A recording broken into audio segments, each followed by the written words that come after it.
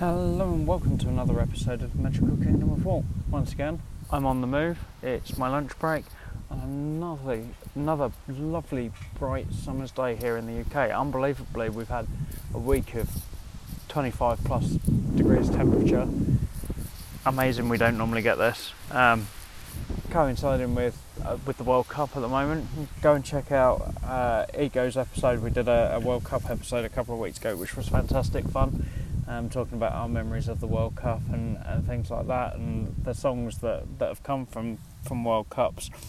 But I'm not here to talk about World Cup. I'm here to talk about Disney, as always. This time, and this is, it's not a rant as such, because I don't do rants. I don't even know how to explain it. It's not an upset. It's just maybe a bemusement is what I'm looking for, the word I'm looking for, and that's Toy Story Land. That opened this weekend, just gone, and has opened to huge crowds. Now, that's what I'm bemused by. It's nothing new. We've seen it all before. The theming is exactly the same as Paris and Hong Kong. We've got a ride that's based on a ride that's in Paris, albeit an extended version of that ride, not new, and we're seeing 4 or 5 hour long lines for this ride for a kiddie coaster, which looks like great fun, but I don't see why you're queuing for that long. The second ride, just your typical. For me, it's no different to the Cars rides out at California Adventure, Luigi's Rollicking Roadsters, or either of those rides, to be honest. And I'm not quite sure why there's such a. For me, this is a stopgap replacement until Star Wars Land opens next year. I don't see what the big fuss is, and this is coming from someone that loves all 3 Toy Story movies, loves the shorts. In fact, Toy Story was probably one of the triggers for my love of animation. But it's just nothing new for me, and I'm not quite sure why it's such a huge thing. You'll have to ignore the noise in the background. They've decided that they're going to clean all the pathways here from leaves due to the fact that a lot of the bushes are dying, so you'll have to ignore the noise. But yeah, I don't really understand why there's such a fuss about it at the moment. The theme is great, don't get me wrong. It's everything we've already seen at Disneyland Paris and in Hong Kong. So it's a bit of a letdown. I thought they could have done something a little bit different. We've always said we're not quite sure why they don't make it Andy's bedroom. All these seem to be Andy's kind of back garden, yard. Sorry, I just had to take a drink. As I said, it is warm here. It's about 27, 28 degrees here at the moment, which is hot for us. We're not used to dealing with this. But yeah, it's kind of bemusing me at the moment. It's not on the same level as Avatar for me. It's not something new like Avatar was, like Pandora was. So it's kind of disappointing in the way that Disney haven't done anything new. I know the rides technically are new, but they're kind of either plussed up versions of ones they've already got, or rethemed versions of ones they've already got in other parks. So it's kind of sad that that's the case. Don't get me wrong, the food theming looks great. I can't wait to try Woody's Lunchbox. That's something I'm looking forward to trying in the future. But at the moment, for me, I wouldn't be queuing to get into that land.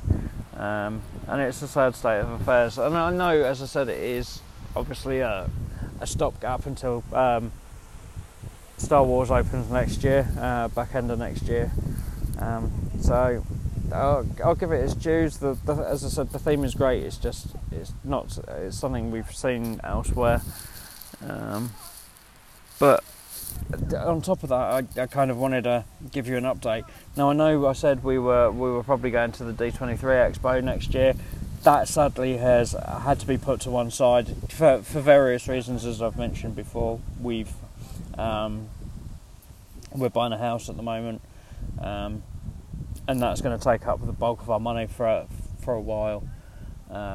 We also looked at that, and it's not we could afford it if it was a couple of months further on. Sadly, that's not the case.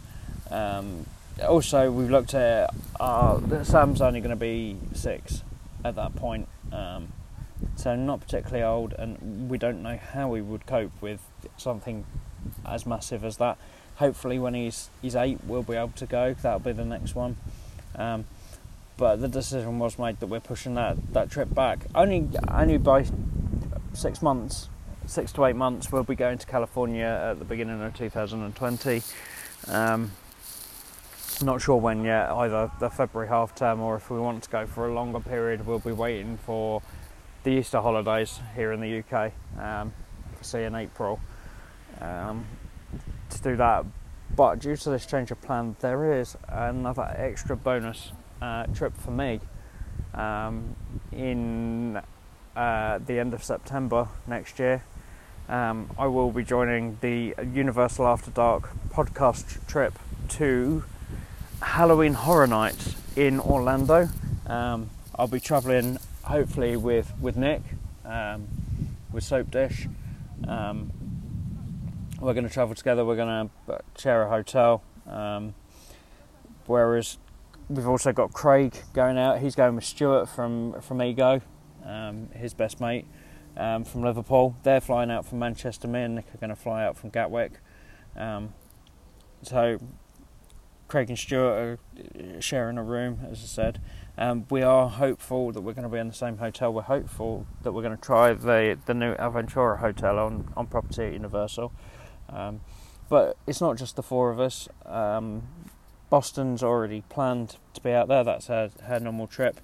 We've got Luke, who obviously lives in Florida. He'll be there. We're hopeful that Mr. D is going to make it as well. He's booked his holiday now and is hopeful that he can get at least one day with us at Halloween Horror Nights. And hopefully Chris will be there, our HHN guru, the man with the plan. Go and buy his book, as we say. His new Halloween Horror Nights book is out there, so just search for Christopher Ripley. You'll find him on all good bookstores, but mainly Amazon. That's where he makes his most money from. So go and buy your book from Amazon. It's all there. It's topping the charts of the new books out. So he's doing really well. So to go and buy that. But he's our guru. He's our man to go to when it comes to Halloween Horror Nights. Him and Amanda, certainly, are our go-tos. And hopefully we'll have lots of things planned. We've got a meet-up planned. Hopefully we're going to be doing an RIP tour. I'm not sure where that stands at the moment, but I think we're probably pretty much full on a private RIP tour amongst all of us. So yeah, but we'll be there. We'll be there for about 5 days, I think. So we're looking forward to that. But yeah, go and check out the latest episodes, both of Dad and UAD. They've both been fantastic. I'm on both of them this time. So the latest Dad is drinking at Disney Springs. We felt we hadn't touched on that and thought it was a great thing to look at. And UAD was another one of Keep, Refurb, Remove. We had great fun doing that. One of Amanda's little games. We love doing that because it gives us a chance to be a bit creative with what we do to the rides and things like that. So we really enjoy doing those. Go and check those out. Great fun.